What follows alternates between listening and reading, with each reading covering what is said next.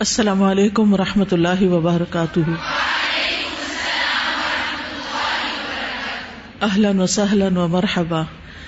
میں سب آنے والوں کو خوش آمدید کہتی ہوں. اللہ سبحانہ و تعالیٰ سے دعا ہے کہ وہ ہمارے یہاں اس بیٹھنے کو بھی عبادت شمار کرے, ہمیں علم نافع عطا فرمائے جو ہمارے لیے عین عبادت بن جائے. اللہ تعالیٰ ہمیں اس علم پر عمل کرنے کی توفیق عطا فرمائے, اس علم کو دوسروں تک پہنچانے کی توفیق عطا فرمائے, اور یہ تمام ہمارے لیے عبادت بن جائیں. ذالک فضل اللہ یؤتیہ من یشاء واللہ ذو الفضل العظیم. یہ اللہ کا فضل ہے, جس کو چاہتا ہے عطا کرتا ہے. تو یہ اللہ کا فضل ہے آپ پر کہ اللہ نے آپ کو توفیق دی کہ آج آپ اس وقت یہاں موجود ہیں, اور انشاءاللہ رمضان سے متعلق کچھ معلومات کا تبادلہ ہوگا, اور رمضان سے متعلق معلومات کو ہم جانیں گے اور اپنے ایمان کو تازہ کریں گے تاکہ پورے شعور کے ساتھ ہم رمضان میں داخل ہو سکے. تو انشاءاللہ شروع کرتے ہیں.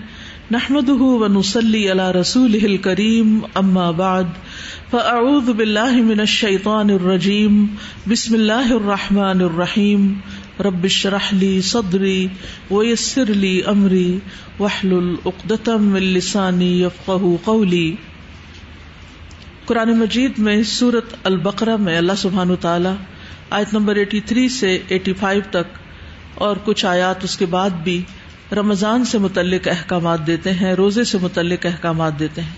اور یہ قرآن مجید کا واحد مقام ہے جہاں ہمیں رمضان اور روزوں سے متعلق معلومات ملتی ہیں. تو آئیے پہلے ان آیات کی تلاوت سنتے ہیں, پھر اس کے بعد دیکھتے ہیں کہ اللہ تعالیٰ ہم سے کیا چاہتے ہیں. اعوذ باللہ من الشیطان الرجیم. بسم اللہ الرحمن الرحیم. یا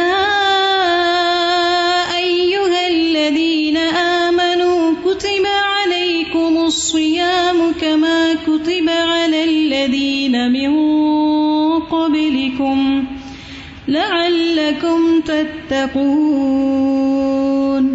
ایاما معدودات. فمن كان منكم مريضا أو على سفر فعدة من أيام أخر وعلى الذين يطيقونه فدية طعام مسكين فمن تطوع خيرا فهو خير له وأن تصوموا خير لكم إن كنتم تعلمون. شهر رمضان الذي أنزل فيه القرآن هدى للناس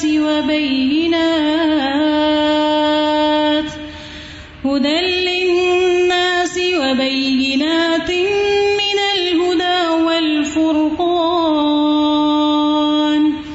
فمن شهد منكم الشهر فليصمه ومن كان مريضا أو على سفر فعدة من أيام أخر يريد الله بكم اليسر ولا يريد بكم العسر ولتكملوا العدة ولتكبروا الله على ما هداكم ولعلكم تشكرون. جزاک اللہ. اے لوگو جو ایمان لائے ہو, تم پر روزہ رکھنا فرض کیا گیا جس طرح تم سے پہلے لوگوں پر فرض کیا گیا تھا تاکہ تم متقی بن جاؤ. گنتی کے چند دن ہیں, پھر جو کوئی تم میں سے بیمار ہو یا سفر پر ہو تو دوسرے دنوں سے تعداد پوری کر لے, اور جو لوگ اس کی طاقت نہ رکھتے ہوں وہ ایک مسکین کا کھانا فدیہ دے دیں, اور جو کوئی خوشی سے نیکی کرے تو وہ اس کے لیے بہتر ہے, اور یہ کہ تم روزہ رکھو تمہارے حق میں بہتر ہے اگر تم علم رکھتے ہو. رمضان کا مہینہ وہ ہے جس میں قرآن نازل کیا گیا, ہدایت ہے لوگوں کے لیے, اور ہدایت اور حق و باطل میں فرق کرنے والے روشن دلائل ہیں. تو جو کوئی تم میں سے اس مہینے کو پائے اسے چاہیے کہ اس کے روزے رکھے، اور جو بیمار ہو یا سفر میں ہو تو دوسرے دنوں سے تعداد پوری کر لے. اللہ تمہارے ساتھ آسانی چاہتا ہے اور وہ تمہارے ساتھ تنگی کا ارادہ نہیں رکھتا. اور تاکہ تم تعداد پوری کرو اور تاکہ تم اللہ کی بڑائی بیان کرو اس پر کہ اس نے تمہیں ہدایت بخشی، اور تاکہ تم شکر ادا کرو. خطاب ہے ایمان والوں سے، یا ایھا الذین آمنوا، خطاب ہے ہم سے، کیونکہ اللہ نے ہم پر احسان کیا اور ہمیں ایمان کی دولت نصیب کی. اب ایمان والے اللہ کی بات توجہ سے سنیں اور اس کو اپنے پاس نوٹ بھی کر لیں. صرف کانوں سے سنے ہی نہیں، یاد دہانی کے لیے لکھ بھی لیں. تو یا ایھا الذین آمنوا، اے وہ لوگو جو ایمان لا چکے ہو، کتب علیکم الصیام، تم پر روزے رکھنا فرض کر دیا گیا. روزے کی فرضیت اللہ کا حکم ہے اور دراصل اللہ سبحانہ وتعالی کا احسان ہے. اللہ سبحانہ وتعالی اپنے بندوں پر احسان فرماتے ہوئے ان پہ روزے فرض کر رہا ہے. کما کتب علی الذین من قبلکم، جیسا کہ تم سے پہلے لوگوں پر فرض کیے گئے تھے، پچھلی امتوں پر. کیوں فرض کیے گئے؟ لعلکم تتقون، تاکہ تم متقی بن جاؤ، پرہیزگار بن جاؤ، نیک بن جاؤ، تمہارے اندر ایک اچھی تبدیلی پیدا ہو جائے. تو یہ اللہ سبحانہ تعالیٰ کا احسان ہے کہ اس نے ہمیں ایک ایسی ٹریننگ سے گزارنے کا ارادہ فرمایا، ایک ایسی تربیت اور ایسی چیز سے کہ جس سے ہمارے اندر تقویٰ پیدا ہو سکتا ہو. اس لیے ہمیں رمضان کو یا روزوں کو اپنے لیے بوجھ نہیں سمجھنا چاہیے، بلکہ اس کو اللہ کا احسان سمجھنا چاہیے. کیونکہ روزے کی حالت میں ایسے احکامات دیے گئے ہیں جو ہماری بھلائی کے ہیں، جس میں ہمارا ہی فائدہ ہے. اور رمضان میں جب نیکیوں کا اجر کئی گنا بڑھ جاتا ہے اور ہر طرح کی نیکیاں اس میں جمع ہو جاتی ہیں تو اس میں ایک دوڑ لگ جاتی ہے نیکیوں کی طرف. فاستبقوا الخیرات پر عمل کرنے کا موقع ملتا ہے. اور پھر یہ کوئی مشکل کام نہیں اور یہ کوئی ایسی ذمہ داری نہیں جو صرف تم پر ڈالی گئی ہو، بلکہ تم سے پہلے لوگوں پر بھی ڈالی گئی تھی. جب انسان دیکھتا ہے کہ اور لوگ بھی یہ کر رہے ہیں تو اس کے لیے وہ کام کرنا آسان ہو جاتا ہے. روزہ ایک عبادت ہے اور اللہ سبحانہ تعالیٰ کی یہ بہت بڑی حکمت ہے کہ اس نے عبادات کو کئی اقسام میں تقسیم کیا ہے. کچھ صرف مالی عبادات ہیں، کچھ صرف بدنی عبادات ہیں، اور کچھ دونوں پر مشتمل ہیں، یعنی بدنی اور مالی دونوں ہی. کچھ عبادات ایسی ہیں جن میں صرف رک جانا ہوتا ہے، ایک آزمائش ہوتی ہے، امتحان ہوتا ہے جس میں اپنے آپ کو روکنا ہوتا ہے. کچھ عبادات ایسی ہوتی ہیں کہ جن میں انسان کو کچھ دینا ہوتا ہے. کچھ لوگوں کے لیے مال دینا آسان ہوتا ہے لیکن اپنے آپ کو کھانے سے روکنا مشکل ہوتا ہے.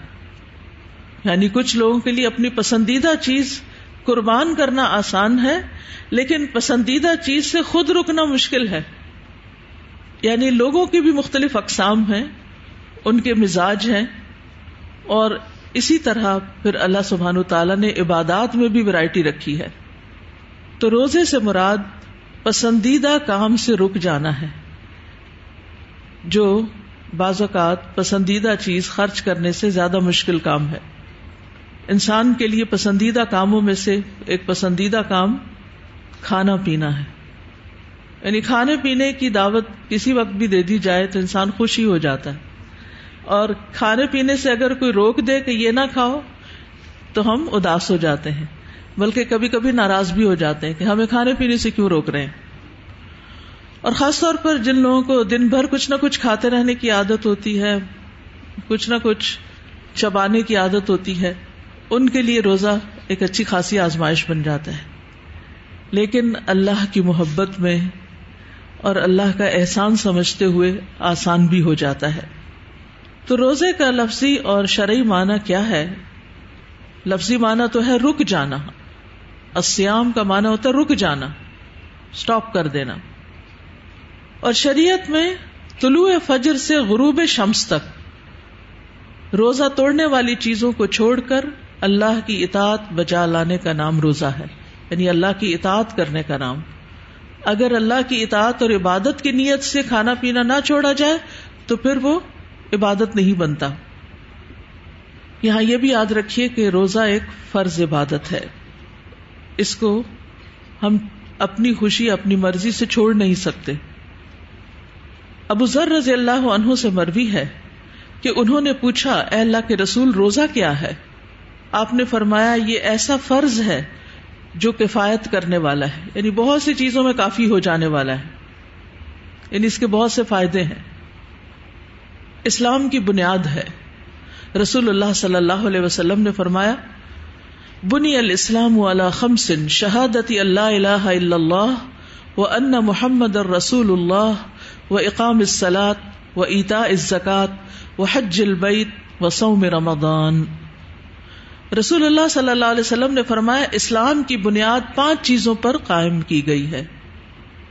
جیسے اس ہال میں آپ دیکھ رہے ہیں کہ اس کی چھت 6 ستونوں پر قائم ہے. تو اسلام کی بنیاد 5 چیزوں پر ہے، 5 ستون ہیں اس کے. اگر اس میں سے ایک بھی گرا دیا جائے تو وہ چھت باقی نہیں رہتی، وہ ناقص ہو جاتی. تو اس لیے ان سب کا اہتمام کرنا ضروری ہے. سب سے پہلے گواہی دینا کہ اللہ کے سوا کوئی معبود نہیں اور یقیناً محمد صلی اللہ علیہ وسلم اللہ کے رسول ہیں. نمبر 2 نماز قائم کرنا. نمبر 3 زکوٰۃ ادا کرنا اگر صاحب مال ہو انسان. نمبر 4 بیت اللہ کا حج کرنا اگر استطاعت ہو. اور نمبر 5 رمضان کے روزے رکھنا. تو یا ایھا الذین آمنوا کتب علیکم الصیام، روزہ تم پر فرض کیا گیا. کما کتب علی الذین من قبلکم، جیسا کہ تم سے پہلے لوگوں پر فرض کیا گیا تھا. پہلی امتوں پر بھی مختلف عبادات فرض ہوئی اور ان میں سے روزہ بھی تھا. اور اس میں ہم دیکھتے ہیں مسند احمد کی ایک روایت ہے، نبی صلی اللہ علیہ وسلم نے فرمایا کہ یحییٰ علیہ السلام نے بیت المقدس میں بنی اسرائیل کو جمع کیا، حتیٰ کہ جب مسجد بھر گئی تو وہ ایک ٹیلے پر بیٹھ گئے. اسی سے اسٹیج پر بیٹھ کے یا ممبر پر بیٹھ کر خطبہ دینا جو ہے وہ بھی مستحب ہے، تاکہ لوگ بولنے والے کو دیکھ سکیں اور توجہ سے بات سن سکیں. پھر اللہ کی حمد و ثنا بیان کی. پھر فرمایا کہ اللہ تعالیٰ نے مجھے 5 باتوں کا حکم دیا ہے کہ خود بھی ان پر عمل کروں اور تمہیں بھی ان پر عمل کا حکم دوں. ان میں سے سب سے پہلی چیز یہ ہے کہ تم صرف اللہ کی عبادت کرو اور اس کے ساتھ کسی کو شریک نہ ٹھہراؤ. نمبر 2 میں تمہیں نماز کا حکم دیتا ہوں. تو اس سے کیا پتہ چلتا ہے کہ نماز بھی پچھلی امتوں پہ فرض تھی. نمبر 3 میں تمہیں روزوں کا حکم دیتا ہوں، کیونکہ اس کی مثال اس شخص کی سی ہے جو بھری محفل میں مشک کی ایک شیشی لے کر آئے اور سب کو اس کی مہک کا احساس ہو. اور اللہ کے نزدیک روزے دار کے منہ کی بو مشک کی یعنی مسک کی مہک سے بھی زیادہ عمدہ ہوتی ہے. نمبر 4 میں تمہیں صدقہ کرنے کا حکم دیتا ہوں. اور نمبر 5 میں تمہیں کثرت کے ساتھ اللہ عز و جل کا ذکر کرنے کا حکم دیتا ہوں. اور اس میں ہم دیکھتے ہیں کہ رمضان میں یہ ساری عبادات اکٹھی ہو جاتی ہیں. رمضان کے علاوہ کسی اور مہینے میں یہ سب کچھ یکجا نہیں ہوتا. یاد رکھیے کہ روزہ اسلام کی مضبوط رسی ہے، اسلام کا 1/3 حصہ ہے، یعنی 1/3 ہے. آپ نے فرمایا اسلام کا حصہ 3 چیزیں ہیں، نماز، روزہ اور زکوٰۃ. روزے جیسا کوئی عمل نہیں. رسول اللہ صلی اللہ علیہ وسلم سے پوچھا گیا کون سا عمل افضل ہے؟ آپ نے فرمایا اپنے اوپر روزے کو لازم کر لو، کیونکہ روزے جیسا کوئی عمل نہیں. روزہ ایک ڈھال ہے. روزہ مومن کے قلعوں میں سے ایک قلعہ ہے جو اس کی حفاظت کرتا ہے. روزہ خیر کا دروازہ ہے. معاذ بن جبل سے روایت ہے کہ نبی صلی اللہ علیہ وسلم نے ان سے فرمایا کیا میں تمہیں خیر کے دروازے نہ بتا دوں؟ روزہ ڈھال ہے اور صدقہ گناہوں کو بجھا دیتا ہے. خیر کے دروازے ہیں یہ جن سے انسان داخل ہو کر نیکی پا لیتا ہے. اور روزہ جہنم سے بچاؤ کا ذریعہ ہے، اللہ کے عذاب سے بچاؤ کی ایک ڈھال ہے. مطرف سے مروی ہے، وہ کہتے ہیں کہ میں عثمان بن ابی عاص کے پاس داخل ہوا تو انہوں نے میرے لیے دودھ دینے والی اونٹنی کے دودھ کا حکم دیا. میں نے کہا میں تو روزے سے ہوں. انہوں نے کہا میں نے رسول اللہ صلی اللہ علیہ وسلم سے سنا, وہ فرماتے تھے روزہ اللہ کے عذاب سے ڈھال ہے.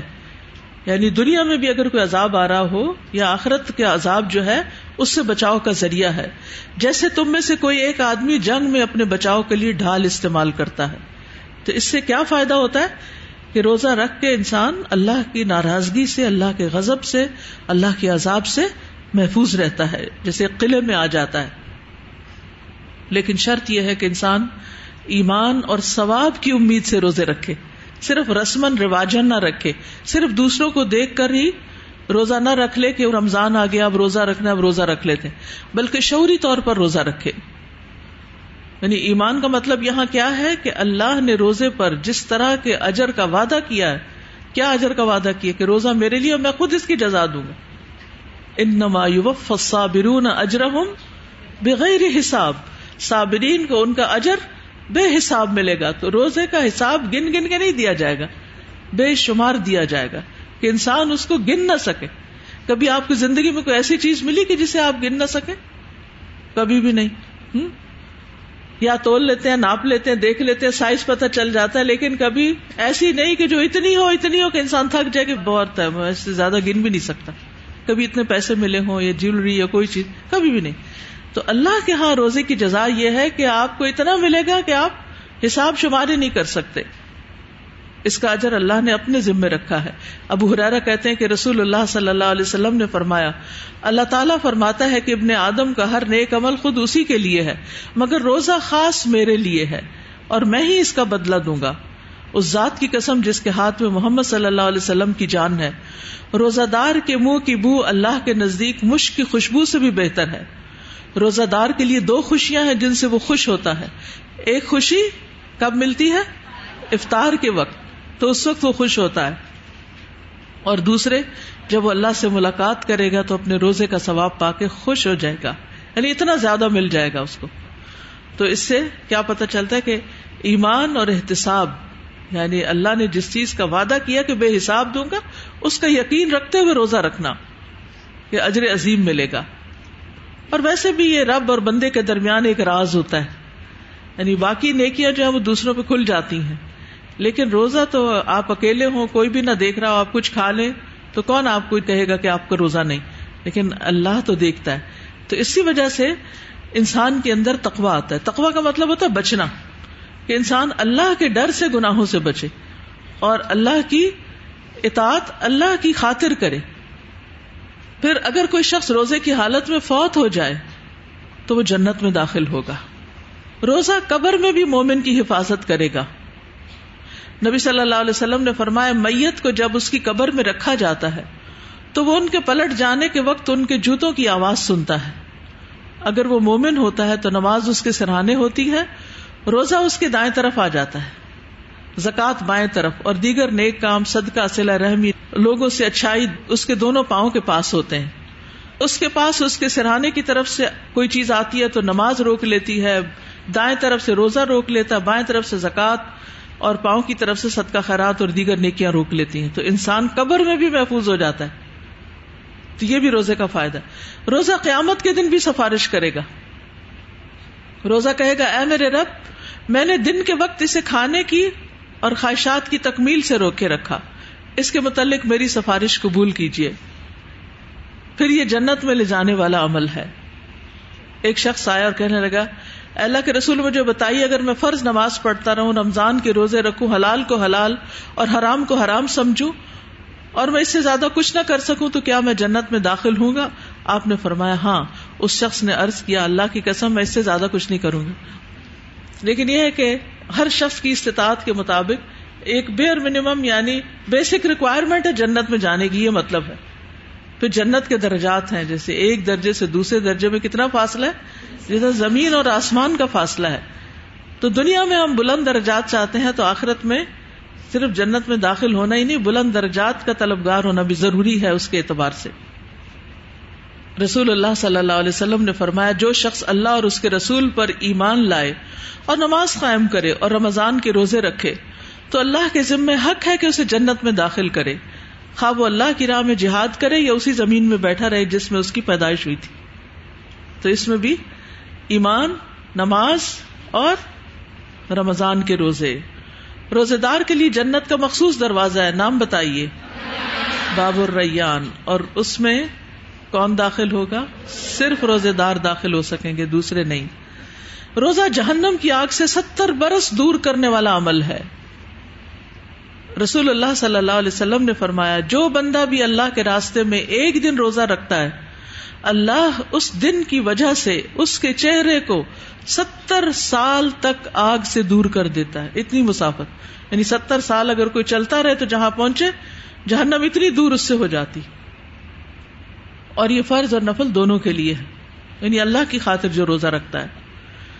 اسی طرح ایک اور حدیث میں آتا ہے، نبی صلی اللہ علیہ وسلم نے فرمایا جس نے اللہ کی راہ میں ایک دن روزہ رکھا تو اللہ اس کے اور آگ کے درمیان ایسی خندق بنا دیتا ہے جیسے زمین اور آسمان کے درمیان فاصلہ ہے، یعنی وہ جہنم سے اتنا دور ہو جاتا ہے.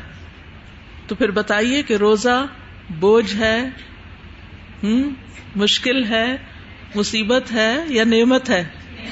نعمت ہے، اللہ کا احسان ہے. اور پھر اس سے بڑا احسان کہ اس نے ہم پر فرض کر دیے.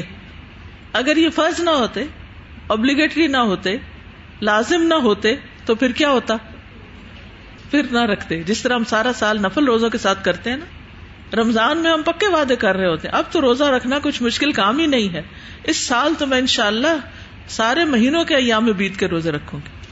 پھر وہ کوئی ایک رکاوٹ آئی، بس پھر بھول گئے، پھر اگلی دفعہ پھر سستی ہو جاتی، پھر سستی ہو جاتی، 100 تعویلیں ہم کر لیتے ہیں. تو اس لیے یا ایھا الذین آمنوا کتب علیکم الصیام کما کتب علی الذین من قبلکم لعلکم تتقون، تاکہ تم میں تقوی پیدا ہو جائے، تم متقی بن جاؤ. یہ تمہارے فائدے کے لیے فرض کیے گئے. تقوی جو ہے یہ مطلوب ہے ہماری زندگی میں، اور ہمارے لیے ایک موٹیویشن کا کام کرتا ہے سارے نیک اعمال کے لیے. ایک کی ہے، اگر تقوی آ جائے تو ساری نیکیاں آسان ہو جائے. گویا ہم اس وقت جس حال پر ہیں اللہ سبحانہ وتعالی ہمیں اس سے اگلے حال پہ دیکھنا چاہتا ہے. یہ پروگریشن کا ٹائم ہے، یہ بہتری کی طرف جانے کا قدم ہے، یہ اگلے درجے کی طرف جانے کا موقع ہے، یہ تبدیلی کا موقع ہے. رمضان آ رہا ہے ہمیں ایک درجے سے دوسرے درجے تک لے جانے کے لیے، اور یہی ہماری نیت ہونی چاہیے، اور اسی مقصد کو ہمیں اپنے سامنے رکھنا چاہیے کہ اللہ سبحانہ وتعالی ہمارے اندر تقوی پیدا کرنا چاہتا ہے.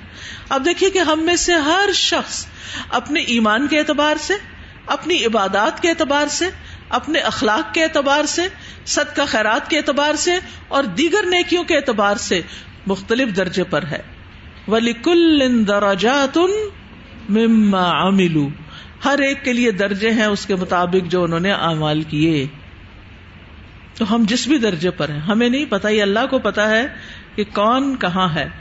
وہ جو ہمارا اسکیل ہے نا، وہ تو دیکھتے رہتے ہیں، یشہدہ المقربون، وہ فرشتے جو ہے نا وہ دیکھتے رہتے ہیں، اوپر جا رہا ہے گراف کے نیچے جا رہا ہے، نیکیوں میں یہ آگے بڑھ رہے ہیں یا اور پیچھے آ رہے ہیں یا نیچے کی طرف جا رہے ہیں.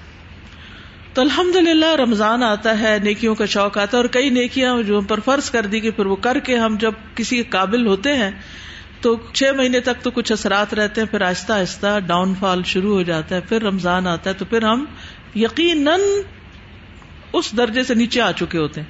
پھر اللہ تعالیٰ ایک اور موقع دیتا ہے اور ہم پھر اوپر چڑھتے ہیں. تو یہ اوپر جانے کا ایک موقع ہے، درجوں میں آگے بڑھنے کا موقع ہے.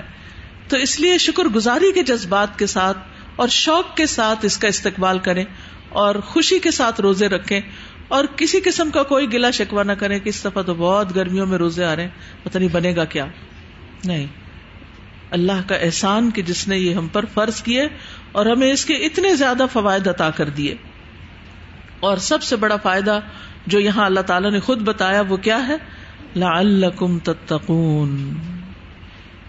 تو ہم نے حاصل کیا کرنا ہے بھوکے پیاسے رہ کے؟ تقوی. تقوی کیا چیز ہے تھوڑا سا سمجھنے کی ضرورت ہے.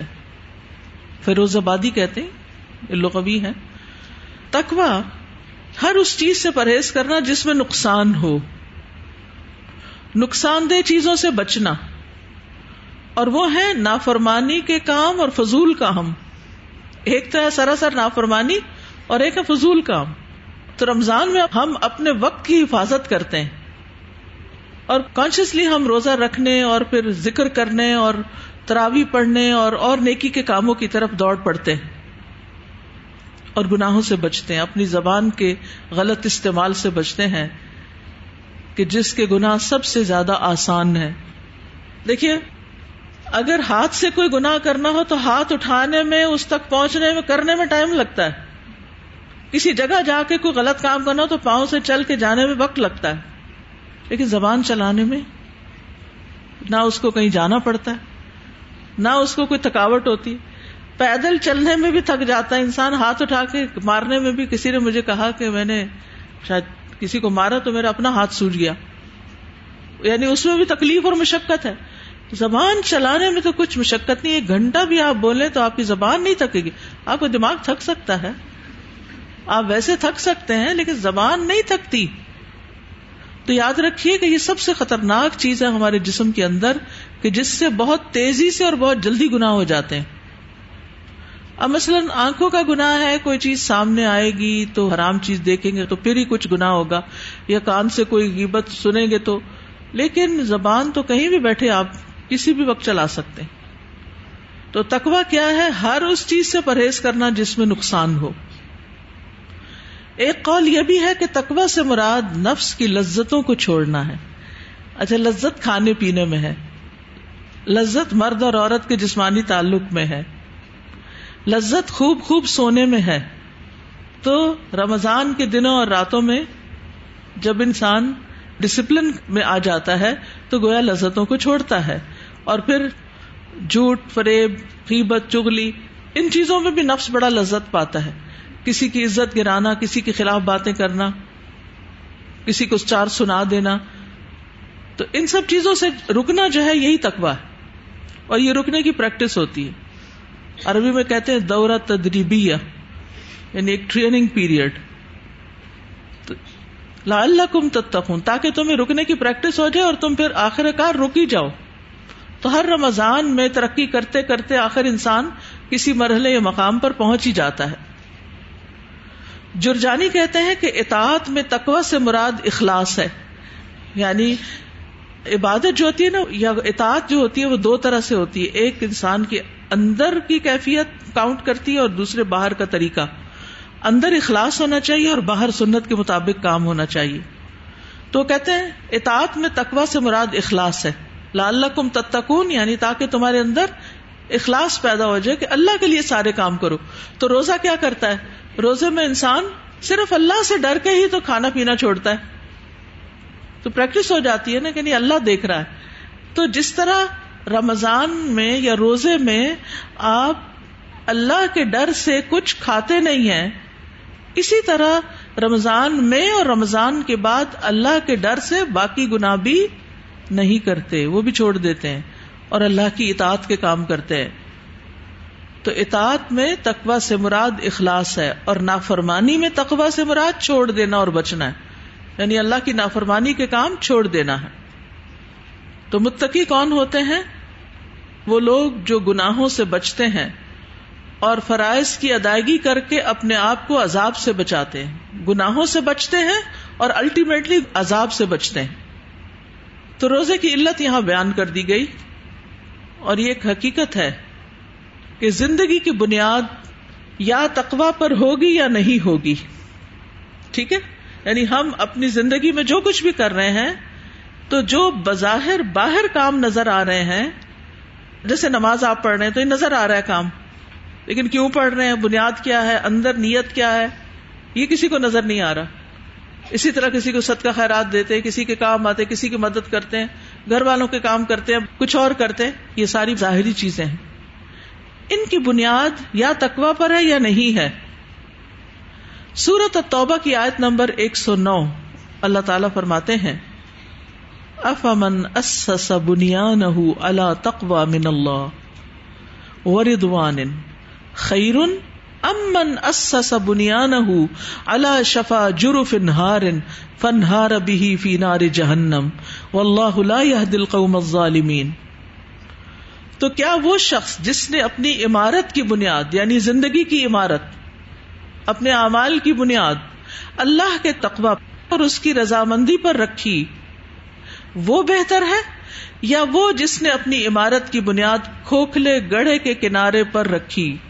یعنی کوئی نیت ہی نہیں، کوئی مقصد ہی نہیں، کیوں کر رہے ہیں؟ بے روح، اس لیے کہ لوگ کر رہے ہیں، ہم بھی کر رہے ہیں، اور اس میں ریاکاری بھی آ گئی، اس میں غلطیاں بھی آ گئی، کیونکہ شعوری طور پہ تو رکھا نہیں، فکر مندی سے تو رکھا نہیں، جانا ہی نہیں کیا اس میں کرنا کیا نہیں، کن چیزوں کا روزے میں اللہ نے حکم دیا، کن چیزوں سے روکا ہے۔ تو جس نے اپنی عمارت کی بنیاد کھوکھلے گڑھے کے کنارے پر رکھی جو گرنے والا تھا، پس وہ اسے لے کر جہنم کی آگ میں گر گیا، اور اللہ ظالم لوگوں کو ہدایت نہیں دیتا۔ یہاں مومن اور منافق کا فرق بھی ہے۔ مومن اپنے اعمال کی بنیاد کس پہ رکھتا ہے؟ ایمان اور تقوی پہ، اور منافق نیت اور اخلاص اور ایمان کے بغیر عمل کرتا ہے۔ تو نتیجہ کیا ہوتا ہے؟ اس کے اعمال کی کوئی کوالٹی نہیں ہوتی، اس کے اعمال میں کوئی خوبصورتی نہیں ہوتی، اس کے اعمال میں دو چیزیں نہیں ہوتی، اللہ کا تقوی اور اللہ کی رضامندی کی خواہش۔ تو ہم سب کو بھی یہاں رک کے سوچنا چاہیے کہ ہم نے اپنی زندگی میں اپنے اعمال کی بنیاد کس چیز پر رکھی ہوئی ہے، اس میں اخلاص ہے یا نہیں، وہ اللہ کے لیے ہے یا نہیں، اس سے مراد اللہ کی رضامندی ہے یا نہیں۔ مسند احمد کی روایت میں آتا ہے، رسول اللہ صلی اللہ علیہ وسلم سے ابو سعید خدری نے کہا کہ مجھے کوئی وصیت فرما دیجیے، تو آپ نے فرمایا میں تمہیں اللہ کے تقوی کی وصیت کرتا ہوں، وہ ہر چیز کی بنیاد ہے۔ تقوی کیا ہے؟ بنیاد ہے ہر چیز کی۔ تو لعلکم تتقون سے فائدہ کیا ہوگا؟ ہمارے اعمال کی بنیادیں اچھی ہو جائیں گی، مضبوط ہو جائیں گی۔ جس درخت کی جڑیں مضبوط ہوں اور جن اعمال کی بنیادیں مضبوط ہوں، وہ اعمال کیسے ہوتے ہیں؟ وہ درخت کیسا ہوتا ہے جس کی جڑ مضبوط ہو، اور وہ درخت کیسا ہوتا ہے جو اندر سے کھوکھلا ہو؟ وہ کسی وقت بھی گر سکتا ہے۔ وہ عمارت جس کی بنیاد کمزور ہے وہ کسی وقت بھی گر سکتی ہے۔ تو اسی لیے کچھ لوگ بعض اوقات دوسروں سے متاثر ہو کے کسی انوائرمنٹ میں جا کے کچھ اچھے اچھے کام کر لیتے، جو ہی وہ وہاں سے نکلتے ہیں، جب دوسرے ماحول میں جاتے ہیں تو ویسے ہو جاتے ہیں۔ وجہ کیا ہوئی؟ دوسرے ماحول کا اتنی جلدی رنگ کیوں چڑھ گیا؟ کیونکہ بنیاد درست نہیں تھی۔ تو جتنا زیادہ تقویٰ ہوگا اتنا ہی اللہ کی نظر میں مقام بھی زیادہ ہوگا۔ نبی صلی اللہ علیہ وسلم سے پوچھا گیا کہ سب سے معزز کون ہے؟ آپ نے فرمایا لوگوں میں سب سے زیادہ معزز وہ ہے جو سب سے زیادہ تقویٰ والا ہے، یعنی تقویٰ ہی عزت کی بنیاد بھی ہے۔ ان اکرمکم عند اللہ اتقاکم۔ روزہ تقویٰ کیسے پیدا کرتا ہے؟ روزے میں کیا کرنا ہوتا ہے؟ بچنا ہوتا ہے۔ کس چیز سے؟ کھانے پینے سے، جماع وغیرہ سے، ٹھیک ہے۔ تو تقویٰ میں بھی کیا کرنا ہوتا ہے؟ بچنا ہوتا ہے۔ روزے میں حلال چیزوں سے بچنا ہوتا ہے، اور عام زندگی میں حرام چیزوں سے بچنا ہوتا ہے۔ یعنی حرام سے کون بچ سکتا ہے؟ جو اللہ کے حکم سے حلال سے بچنا جانتا ہے۔ اور یہ وقتی طور پر اللہ تعالیٰ سال کے 11 مہینوں کے بعد ایک مہینے میں یہ پریکٹس ہمیں کرواتے ہیں۔ پھر یہ کہ روزے کی حالت میں ہر وقت اللہ کی نگرانی کا احساس ہوتا ہے کہ اللہ دیکھ رہا ہے، اور یہ تقویٰ کی بنیاد ہوتا ہے۔ انسان اپنی خواہش پوری کر سکتا ہے لیکن اس لیے بچتا ہے کہ اللہ دیکھ رہا ہے۔ تیسری چیز یہ ہے کہ روزے کی حالت میں گناہ کم ہوتے ہیں، obviously ہم سارا دن ایک عبادت کی حالت میں ہوتے ہیں، تو اس سے تقویٰ اسٹرینتھن ہوتا ہے۔ شیطان ابن آدم کے اندر ایسے گردش کرتا ہے جیسے رگوں میں خون گردش کرتا ہے، تو روزے کے ذریعے سے خون میں شیطان کا اثر کم ہو جاتا ہے، گناہ کم ہو جاتے ہیں، نیکیوں کا غلبہ ہوتا ہے۔ پھر یہ کہ اللہ کی نعمتوں کا شکر آتا ہے۔ وہ کیسے؟ شکر سے بھی تقویٰ ریلیٹ کرتا ہے نا۔ جب ہم اپنے اوپر روک لگاتے ہیں تو جن کے پاس ہے نہیں ان کی تکلیفوں اور ضروریات کا احساس ہوتا ہے۔ پھر روزے کے کچھ فائدے بھی ہیں۔ اللہ کے نعمتوں کے شکر کا ذریعہ ہے، اور ان نعمتوں میں سے ایک قرآن ہے۔ روزے کی حالت میں انسان سیلف ڈسپلن اور سیلف کنٹرول کی پریکٹس کرتا ہے، اور زندگی میں کامیابی کے لیے بہت بڑی خوبی ہوتی ہے۔ یعنی کسی بھی انسان کو کامیاب ہونے کے لیے صبر اور سیلف کنٹرول کی ضرورت ہوتی ہے۔ تیسری چیز یہ کہ روزے سے شہوت ختم ہوتی ہے یا کمزور پڑ جاتی ہے، جو انسان کو بعض اوقات حرام کاموں میں ملوث کر دیتی ہے۔ پھر روزے سے جسمانی صحت بھی اچھی ہوتی. روزہ ڈیٹاکس کرتا ہے، جسم میں فالتو مادے جو ہیں ان کو جلاتا ہے. پھر شیطان کی گندگی سینے کے کینے کو دور کرنے کا ذریعہ بھی ہے، یعنی دل کی حالت بھی اچھی ہوتی ہے، دل میں سکون آتا ہے، اور دل کے اندر جو بغض اور گرج اور نفرتیں اور دوسروں کے لیے انتقام کی کیفیت وہ بھی ٹھنڈی پڑتی ہے. ابو ذر کہتے ہیں کہ میں نے رسول اللہ صلی اللہ علیہ وسلم کو فرماتے ہوئے سنا کہ صبر کے مہینے کے روزے اور ہر مہینے کے 3 روزے رکھنا ایسا ہی ہے جیسے ہمیشہ روزے رکھنا. اس سے سینے کا کینہ دور ہو جاتا ہے. اور آج آپ دیکھیں کہ بہت سے لوگ دل کی بیماریوں کا شکار ہیں، فزیکلی بھی اور ویسے بھی، یعنی حسد، بغض، نفرت اور ڈپریشن، اور یہ بہت ساری بیماریاں ایسی ہیں جن کو نفسیاتی بیماریاں کہا جاتا ہے. تو روزہ ان کا علاج بھی ہے. ابو ذر کہتے ہیں میں نے پوچھا سینے کے کینے سے کیا مراد ہے؟ فرمایا شیطانی گندگی، یعنی شیطان کے وسوسے. اچھے بھلے انسان کو شیطان آ کے ایک دم دبوچتا ہے اور اس کے دل پہ حملہ آور ہو جاتا ہے، اور وہی چیزیں جو اس کو اچھی لگتی ہیں اس کو بری کر کے دکھانے لگتا ہے. یعنی جو رشتے ہماری زندگی میں بڑے قیمتی ہوتے ہیں، بڑے پیارے ہوتے ہیں، انہی کے خلاف ہمارے دل میں بدگمانی ڈال دیتا ہے. تو انسان پھر بے بس ہو جاتا ہے ان کے آگے، اتنا کنٹرول کر لیتا ہے شیطان، جس طرح ایک طرح سے پوزیس کر لیتا ہے کہ انسان بے بس ہو جاتا ہے. کیا میں کروں تو کروں کیا، ہیلپ لیس ہو جاتا ہے. تو یہ روزے کی عبادت اس کو اپنی اس کیفیت پر بھی قابو پانے میں مدد دیتی ہے.